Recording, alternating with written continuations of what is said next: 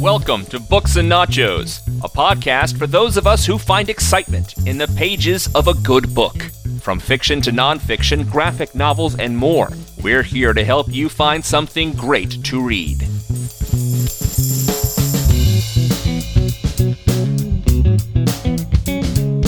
Hello, Books and Nachos listeners. This is Arnie.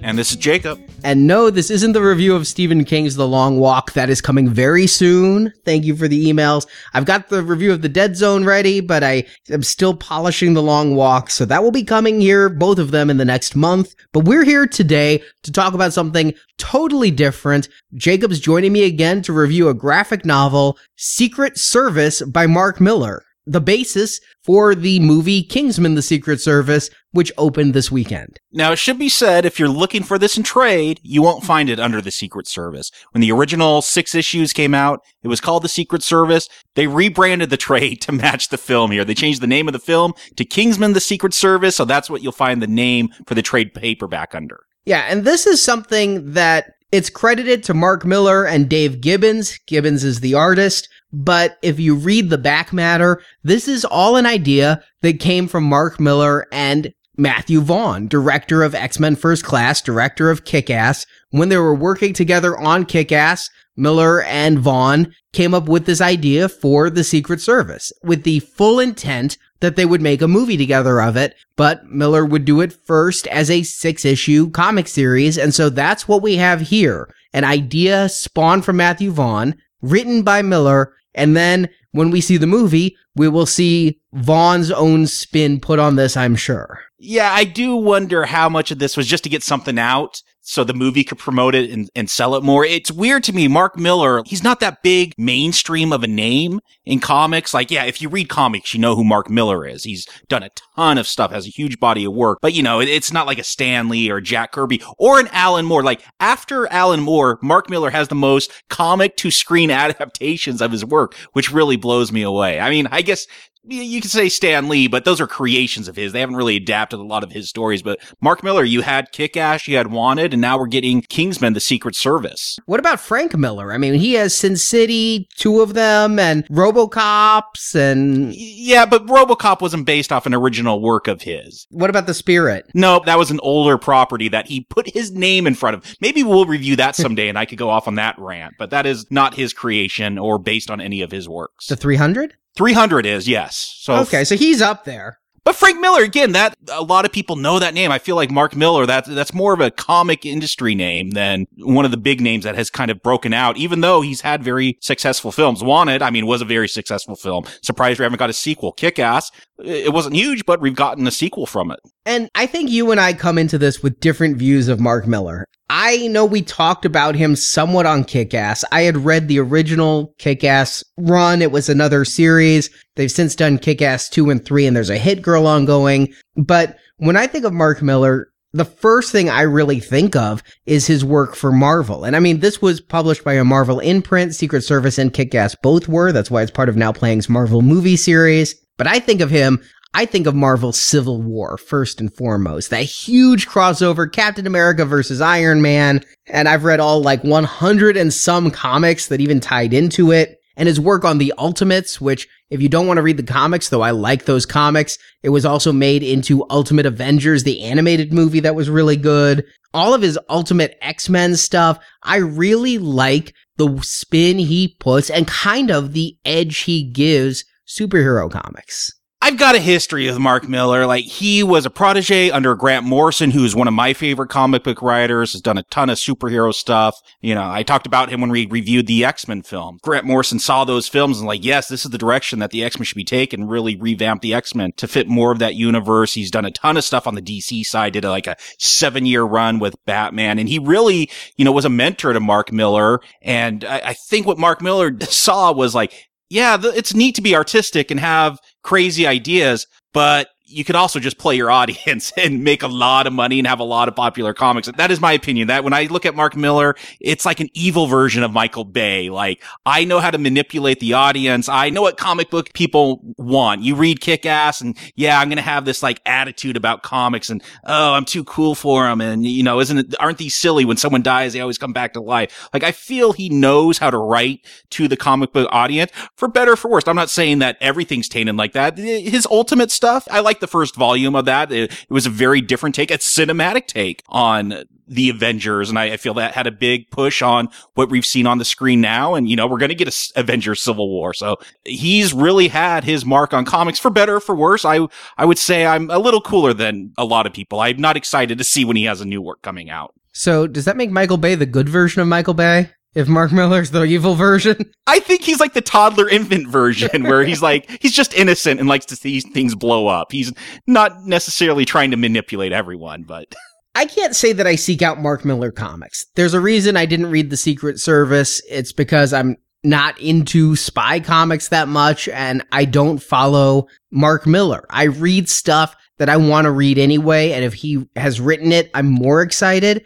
But it's really Matthew Vaughn that excites me. I love that director. We've reviewed X-Men First Class, my favorite X-Men film to this day. We reviewed Kick-Ass, absolutely one of my favorite superhero movies of all time. And so it's this movie adaptation, Kingsman, that got me interested enough to go back and read this comic. And I want to state, even though the movie came out this weekend, we are recording this review before seeing the movie. The movie is not out yet here in the States. It is open in the UK while we're recording this, but we are going to be reviewing that movie live at nowplayingpodcast.com. Our first live movie review ever at 9:30 p.m. Eastern, 6:30 p.m. Pacific. You go to nowplayingpodcast.com, and there's where we're going to be reviewing that movie. I've seen the trailers. I've seen the bonus clips. I think certainly that, like Kick-Ass, there's going to be a lot of similarities between Secret Service the comic and Secret Service the movie. I also know for a fact, just from what pre-release materials are out there, there's going to be a lot of differences too, down to character names. I mean,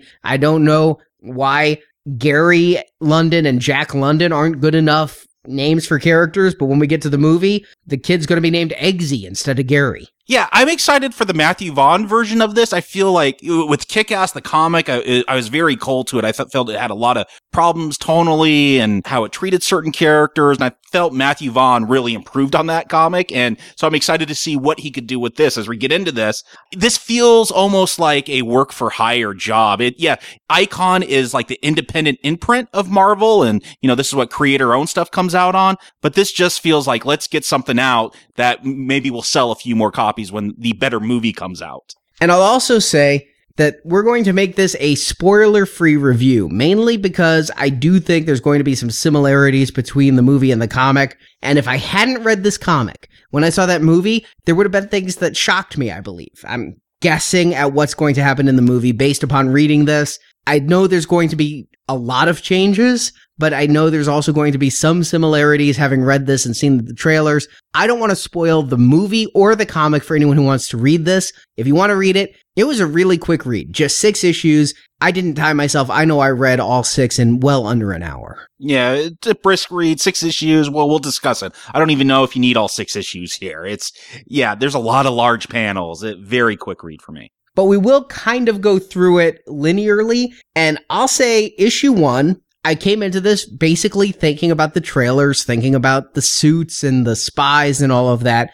So I was pretty shocked when the movie opens with Mark Hamill. Not just a character named Mark Hamill, the Mark Hamill, Luke Skywalker, the actor, kidnapped by a bunch of terrorists and the British spies trying to rescue him. Again, this is Mark Millar to me. Let's take something, a pop culture thing. Geeks are into Star Wars. They're into Mark Hamill. Let's put him in this situation. We're going to ask him what his opinion was of the Phantom Menace and the prequels.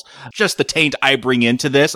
This could be a lot of fun. I don't know. This to me seems like Mark Millar just on cruise control. This is what he does. He's able to bring these pop cultural elements that people into comics would really enjoy and kind of skew them and have fun with them. But my feeling throughout at least the first half of this series is there's a lot of pop culture movie references. Whereas you said Miller knows how to write comics for comic fans. Here, I do think, and perhaps because he'd gone through the process of making Kick-Ass and he'd worked with Matthew Vaughn on this idea, here he's writing comics for comic book movie fans. And that's what I am. But everybody is talking about movies. You know, you're going to get to the main character, Gary, and his parents are talking about BitTorrenting, and he's talking about how 3D effects movies need to be seen in a theater, but you can BitTorrent the other films. You've got the spies all talking about their favorite movies and video games, and there's pop culture references throughout the first half of this series, which is really the character introduction part. The plot kicks in about the second half. Yeah. And I think that there is some good stuff here. I think, Arnie, with Now Playing Podcasts, you did that entire James Bond retrospective. Maybe you picked up on some things that I might have missed, but I really felt like, yeah, this is going for that James Bond parody, this opening scene where they're trying to rescue Mark Hamill and, skiing through the mountains, and they got their gadgets and parachutes, and, things don't necessarily go the way they would go in a Bond film, but I really do feel like this is... Overall, this story is supposed to be a takeoff on that Bond mythos and to play around with what makes James Bond James Bond. I think it's all spy movies. James Bond is the epitome of the spy movie, so you're certainly going to see a lot of that, but they make fun of it in the trailer, be it James Bond, Jason Bourne, or Jack Bauer. There's a lot of spies that they're going to all be lampooned, just the conventions of the spy film. Yeah, I mean, when Gary finally goes to spy school and they're like, we're going to teach you the exact location of the G-spot and how to make a woman orgasm every time. No. The second G-spot.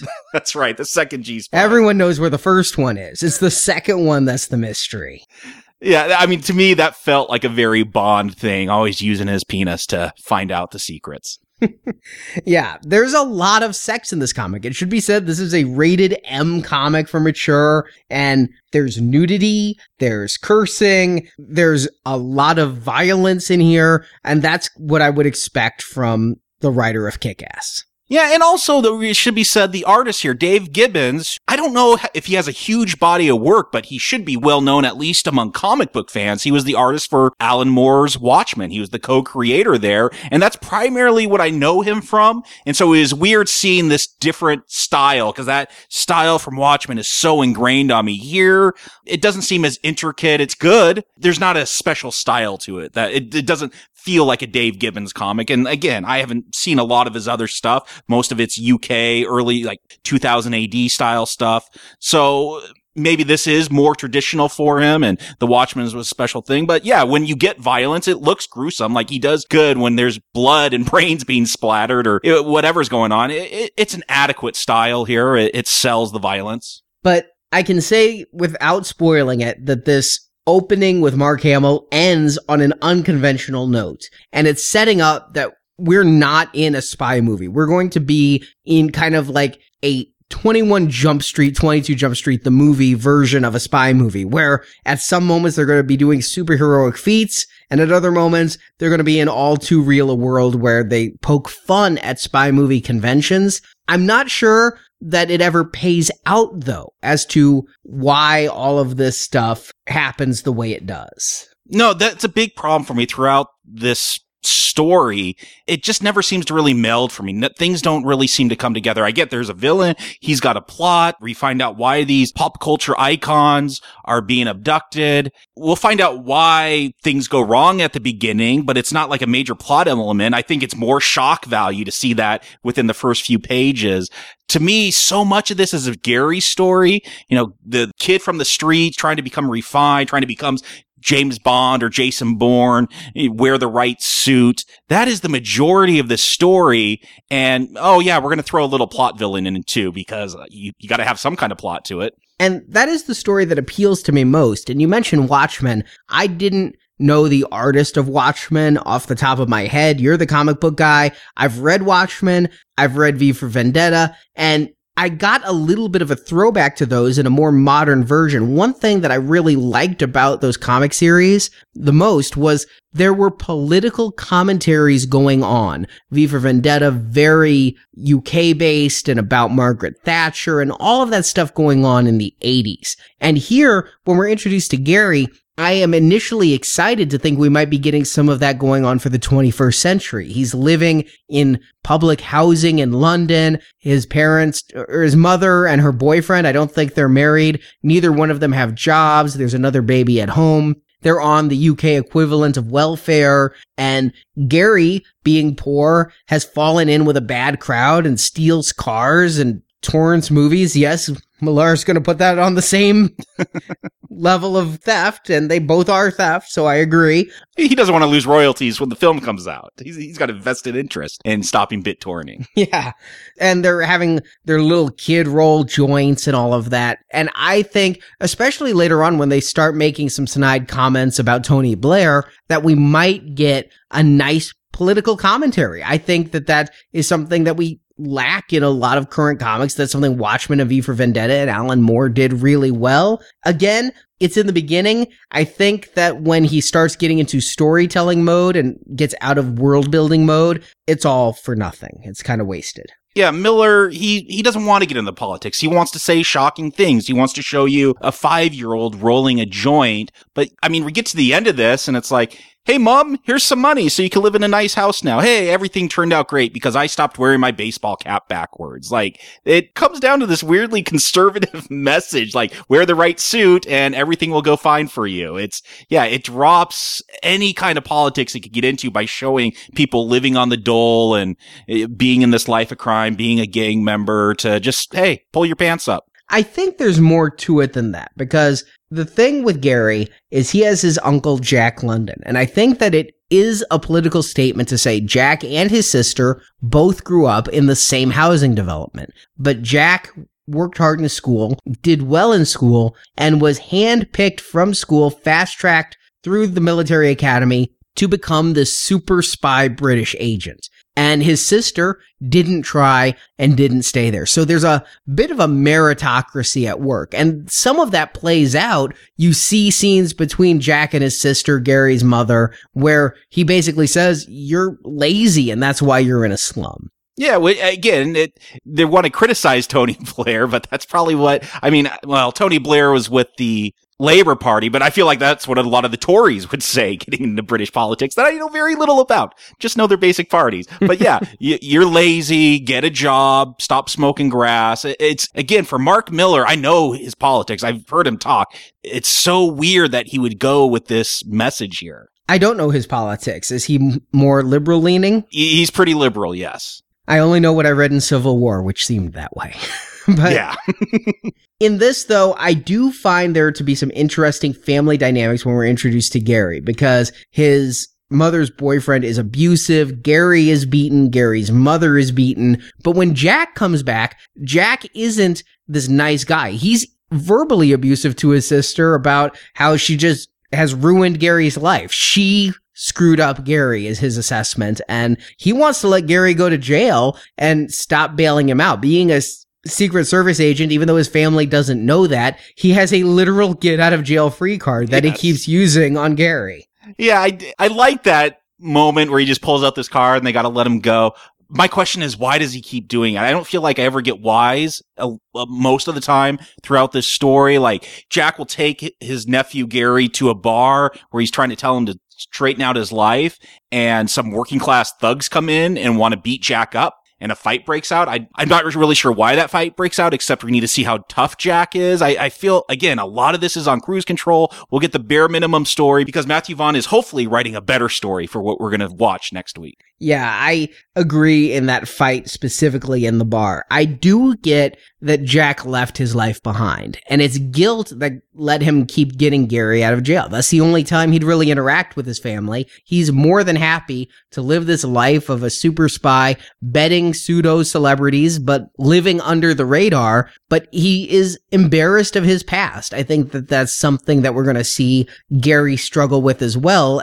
And I agree. I don't understand why those thugs come up and start a bar fight in that scene that is the trailer for the movie. I mean, yes. And the trailer does the fight much better than the comic did. But I do understand why Jack is now helping Gary, is because he realizes he's been so absentee, he's ignored his sister, he's ignored his nephew, and he, I think, sees himself in his nephew. He came out of the same slums where his nephew's grown up, and so he wants to give Gary the chance he had. Even though Gary didn't do as well in school, Jack's going to use his pull to get Gary into spy school. I mean, they actually say that. It's just spy school. Call it spy school. And I think there's a lot of fun when we get to spy school. It goes on too long. Again, I feel like 4 out of 6 issues is just Gary going through spy school, having some setbacks, you know, the hero's journey. That should be the first act. That should be the first issue. I feel like it gets dragged out 4 issues here, but I like some of the stuff that goes on at the spy school. Like they're taught how to, like, they got to panhandle and see who could get money and, you know, look at people and describe them later. And he excels at all this stuff. Like he's good at being a grifter and a con man. And so a lot of that stuff is fun. And I like the way they do it a lot of the time. They'll just have 2 guys talking, evaluating how Gary did, and then they'll just cut to one scene that's kind of the punchline for that joke. And so I like how they went about it. I just feel like a lot of time is set up building Gary, and it could have been condensed. And I think that we're going to see that as the bulk of the movie. I do think that it may be done better. One of my problems with this comic is there are 3 other students in the spy school who are not only not well developed, I have trouble telling them apart from scene to scene. Yeah, and they're going to come back for the climax, I think. Yeah. But I don't know who any of them are, so I don't care. Yeah, I have that problem as well. And there was one joke here, in addition to being good at observing and all of that, there's one joke about they're told to steal a car, and I had to look it up, because did you know whose car Gary stole? No, I'm looking for the asterisk, the editor's note, like, there's a joke there. Did you Google the license plate number? Is that what you did? I did Google the license plate number. I didn't find it. I finally just had to Google whose car did Gary steal in Secret Service. He stole the Queen's car. Oh, okay. I guess that plays better for a British audience. I don't know what kind of car she drives. Yeah, and I did notice after that there's a little crown symbol on the car, but not being British, not thinking about the royals that much, I didn't get it. But that is a funny joke now that I know whose car it is. Yeah. But in addition to being humorous, I actually like some of the more serious parts of this. I mean, if you think about it, did James Bond get to be a great lover naturally, and that helped him be a good spy? Here they're going to say they're going to train you in spy school to be a good lover. And I thought that G-spot thing would just be a dropped line, but they're sent out to seduce women. And yes, Gary has no clue how to fit in. He's dressing like seduce women in the ghetto versus in a nice club.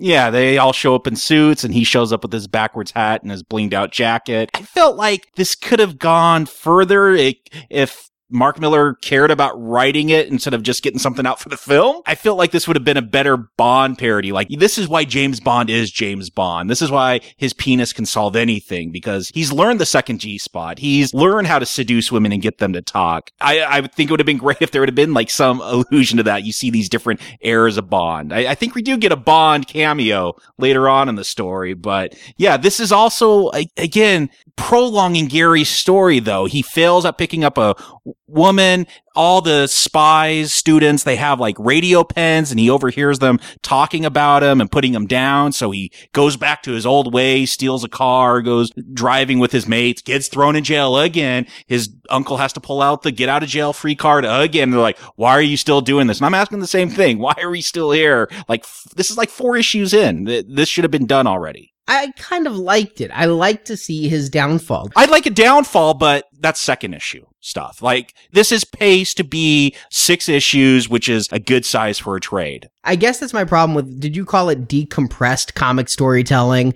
That is a term, yes. Where it takes 6 issues or more. Bendis is big on this. Yes. It takes 6 issues or more to tell the story that Stan Lee told in 1. Yes. That is a problem here. It is. This is the type of storytelling it is. On the one hand, I like those comics because they're very fast reads. They're usually very pretty. Sometimes when I see certain comics that have an entire page of exposition and it takes as long to read that page as a page of a novel, I feel it slows down the pacing of a comic a lot. Here, this I said was a quick read, but that stuff is issue 2 stuff with compressed storytelling. With this, again, take all 6 issues, this is an origin story. The same way in not even one issue of a comic. Amazing Fantasy 15 was 1/3 of a comic in which Stan Lee set up Spider-Man, told the origins of his powers, and told about the first criminal he battled after he killed Uncle Ben. That's 1/3 of a comic book in the old days. All of that same kind of setup is 6 issues here. That's why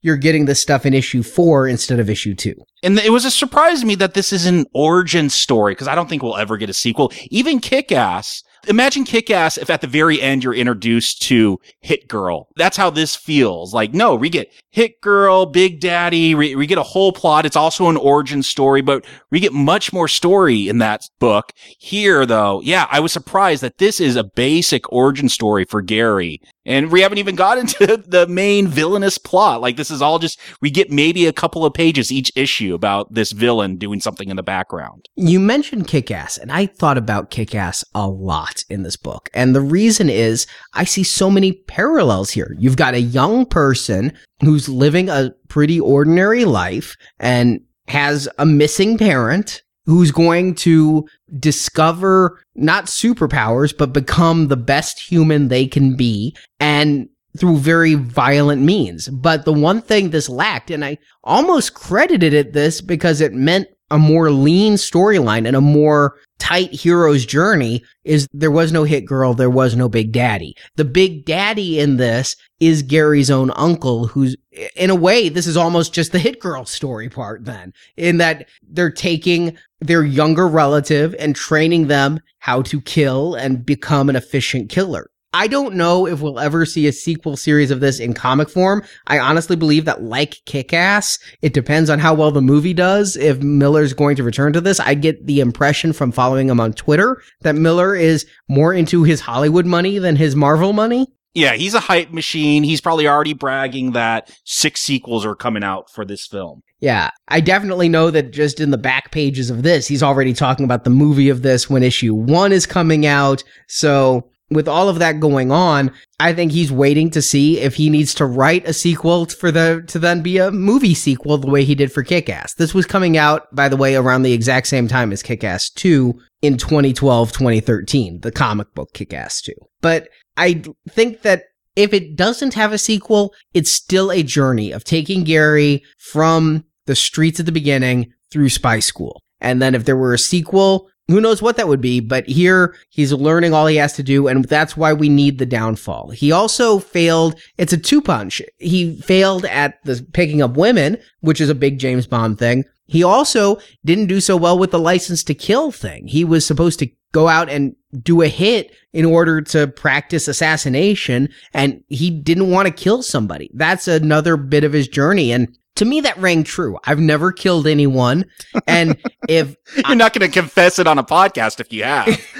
Well, I've never even accidentally killed anyone. I've not been acquitted of vehicular manslaughter. You know what I'm saying? Yeah. If I had to kill someone or if I accidentally killed someone, I've often thought about that as a theoretical. Could I live with myself if I ever took another life? Even if I did it in self-defense, is that something I could live with, ending a human life? And here, I think it makes Gary, who I'm tempted to call Eggsy, more relatable in that his co-students are just ready to go out there and shoot whoever. I like that he has that hesitation. He's played all these video games. He knows the guns from playing Call of Duty, but when it comes time to actually kill someone, he has trouble doing it. Yeah, but I wish there was a payoff for that. I wish, again, I don't know how much the end of this is because he can't kill someone, because he can't get laid. I think there is something with that not being able to seduce a woman. Well, there's a big plot twist with the uncle because he does seduce someone, but even that was like the uncle's like, nah,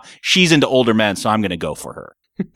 Yeah, and I did like that scene where they just basically spell out the Bond trope. They provide a rationalization for the Bond trope of why the women sleep with them, as they don't want to be with bad guys. They just want to be with rich guys, but bad guys, they don't pay a lot of attention to their women because they're too busy with their world domination plans.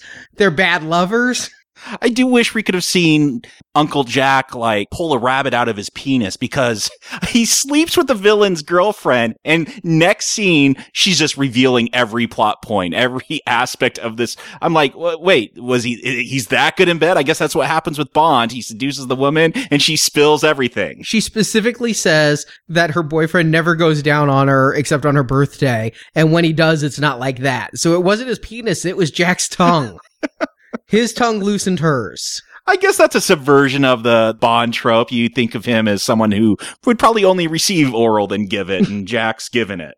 But I feel like we're bringing this in. I do wish this was more self-aware of those spy tropes and had more fun with it. So much of this, it's just blasé to me. It's just like, oh yeah, Bond sleeps with chicks. We'll have him sleep with someone and then she'll tell him everything. But I feel like they're not satirizing the scenes. They're just saying, James Bond does it, so we're going to do it, and we're going to be conscious about what we're doing, so that makes it funny. Versus actual jokes. Yeah, it doesn't work for me. I'll just put it that way. I have full faith that Matthew Vaughn will do this better. As for what the villain plot is, that is kind of in the background. We get a couple of scenes. Issue 1 has Mark Hamill kidnapped, and there's references to a boss who wants Mark Hamill for some unknown reason. Issue 2, we get to meet the bad guy, and it's not really a mystery to us. The spies don't know who the bad guy is, but we find out pretty quick that it's Dr. James Arnold, who's doing a wonderfully Bondian experiment where there's 51 couples in a group marriage on a beach, and he emits some tone that then gets them to all murder each other. Yeah, and again, this is very Mark Millar. Go for something that is just grotesque and unsettling, like it's your wedding day and now you're going to kill each other. It's effective though. If you want to sell someone as a Bond villain, yes, having 51 couples get married and then all turn on each other and murder each other, that is unsettling and that is evil. And that is part of his big plot that we're not going to spoil here, but it is kidnapping celebrities and the newlyweds killing themselves. And that is what Jack is investigating while Gary's going to school. And because Gary drops out, he gets this test where he's dropped off in is it Colombia? Yeah, somewhere in Central or South America. And this is his graduation test. He graduates earlier than the other students because it's a make or break. You get back to London in 24 hours or you're out. But by getting back, he then is no longer a student. He's Jack's sidekick. He's the Robin to Jack's Batman, I guess. Yeah, and that's a good scene. There's some good twists and turns. If it plays out in the movie, it'll be a fun scene, so I don't want to spoil it. But I really did enjoy that scene. Even though it's happening so late in this story, I still liked some of the humor here, particularly that moment. Yeah, I agree. And I could see it. Based upon having seen Kick-Ass, I bet that this could play out in the movie. But after this point, I'm going to be very vague about what happens and say, once Gary is Jack's apprentice, this comic goes downhill. It sounds like I've enjoyed it more thus far than you have, Jacob. You said it spent too long in the training. I enjoyed the training scenarios. I enjoyed Gary going back to the hood and righting the wrongs that had happened to him and getting revenge against his stepdad or his mother's boyfriend, whichever it was. I liked seeing him, having gone through this transformation, and then he goes back to where he was, and he's the big man now, and he's not going to flaunt it. He uses it only as much as he needs to. He's secure in that. I like that transformation. Once that transformation is done, all that's left is Dr. Arnold's plot, and it's just very rote, and there's one twist that I didn't see coming, and it's the one that I don't want to spoil for listeners because I bet it's in the movie. But other than that twist, I don't know if this artist just didn't do well at drawing big action scenes, or if it's because they didn't spend enough time with Gary's comrades at the school that I could really follow who was doing what at the end when you have a whole bunch of them in spy gear all on this final mission. But while there's some humor in there and things don't go as planned in funny ways, again, subverting that kind of James Bond thing almost to a level of Austin Powers, it also just comes across as very rote. And I'd say issue 6 is my least favorite issue of this whole comic. Yeah, my problem is, I'm like, now we're wrapping up the plot in like the last few pages. Like, I don't know. The stuff with Gary, you're saying this end feels wrote. I feel a lot of this felt wrote. I mean, stereotypical hero's journey stuff. He's made good with his mom and his little brother, and none of this stuff has particularly entertained me. There have been moments like when he was in spy school, but yeah, I want to see how is this thing going to finally play out. This should be a 4-issue series. This should be issue 4 here. I'm here in issue 6. If all these other students in spy school were developed, maybe I'd care more about them when things don't necessarily go right, but I don't. They're just, here's your main character, and then here's all the red shirts, and things are going to go wrong. I like the twist ending. I like how they end up saving the day. It's unexpected. They make the entire world into a James Bond ending, which I found funny. And there's some subtle pro-homosexual art in there that I found amusing. Yeah, which I looked for. I'm like, will they do that? I figured Mark Miller wouldn't. I figured Dave Gibbons. I mean, there is that stuff in Watchmen as well that Alan Moore wrote and Dave Gibbons portrayed with homosexual relationships. So I liked moments here, but by the time we get to this ending, I'm ready for it to end. I agree. I mean, I think this was an entertaining read. I think Matthew Vaughn, who helped originate this concept, is going to take what I consider a good but unfulfilling comic series and elevate it to something I am prepared to love. And I think he's taking a good idea and preparing it to be something that I really enjoy. I wouldn't recommend reading The Secret Service. I don't think it's necessary. I don't think there's anything particularly enjoyable about this. Maybe if that film ends up being totally different, then I could recommend this based on some of the plot turns, but I think we're going to get a much better version of the film, and this is pretty unnecessary. I'll agree. Having seen Kick-Ass and having read Kick-Ass, I think that the movie is better than those comics, and I don't see a reason for anything other than the diehard fans to read the Kick-Ass comics. I expect the same thing to happen here. Again, from the trailers and clips they've released, know there's going to be some deviation from this, from what looks to me to be for the better, but we'll find out when we review that movie live at nowplayingpodcast.com on Tuesday, February 17th, 9:30 p.m. Eastern, 6:30 p.m. Pacific. It's going to be a great time. Stuart, Jacob, Marjorie, and I are going to be doing a Q&A afterwards. And we're also going to be giving away some prizes, some Now Playing podcast episodes that haven't been available for years, including movie reviews of the entire Alien series, everything we've ever done, actually, as well as one of the last remaining Now Playing DVD ROM sets. We're going to be giving that away. And hey, this is Books and Nachos, so we're going to preview also that during the live show, we're going to be making a big announcement about Now Playing the book. Yeah, we got Books and Nachos here. I don't know. Maybe that's conflict of interest if we reviewed our own book on there. But yeah, we want to do a book. We want to talk about films that you may have seen or think are even very good, but that we really like. We want to do 100 reviews of underrated films that we recommend. That's right. The book title is called Underrated Movies We Recommend, where a lot of times at Now Playing Podcast, we feel like we're stuck watching movies that we don't recommend necessarily, especially after last year when we did all of that Stephen King Children of the Corn and Mangler and Maximum Overdrive films. This is a chance where Marjorie, Stuart, Jacob, and I will each pick 25 films we love that you may not have seen, either because you've heard it's bad, we disagree, or it just failed at the box office, didn't get much of a release. We're talking horror films, sci-fi films, comedy films, all kinds of genres, all eras of film. And it's 300 movie reviews because at Now Playing Podcast, we have 3 hosts per movie. We're going to have 3 authors write reviews of a movie. There will be the fan who recommends the movie, and then 2 other of the authors are going to come in and say if they agree or disagree. So it's a book of 300 movie reviews, but because it's movies and not just fiction, and because we want to hire an artist to do custom art for the project, a nice cover, as well as to make it visually appealing inside and have some original art.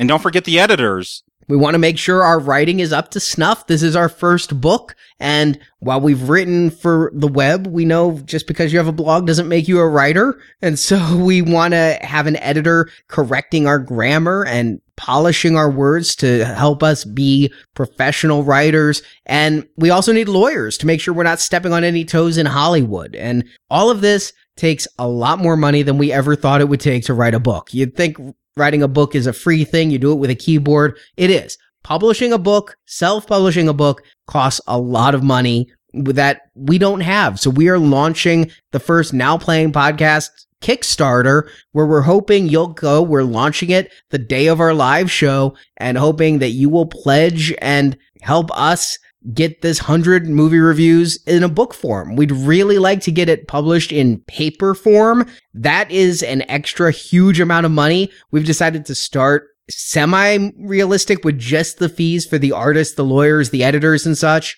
And so we're looking at an ebook as our main goal. If we happen to make it, we do have a stretch goal where we would love to get these published and be able to sign them and sell them to you at various conventions and shows. So all of those details will be revealed in great detail on the 17th during our live show, where we review Kingsman: The Secret Service by Matthew Vaughn, director I love. I'm going to see the only 2 movies of his I haven't by the time we review that, and really go in depth about the adaptation of this graphic novel. And there will be spoilers there, so if you just can't wait to read this book, maybe we'll get into them on that show. So we hope to see you then at nowplayingpodcast.com. I'll be back in a couple weeks with my review of Stephen King's The Long Walk. And until next time, remember to support your local bookstore or comic book store.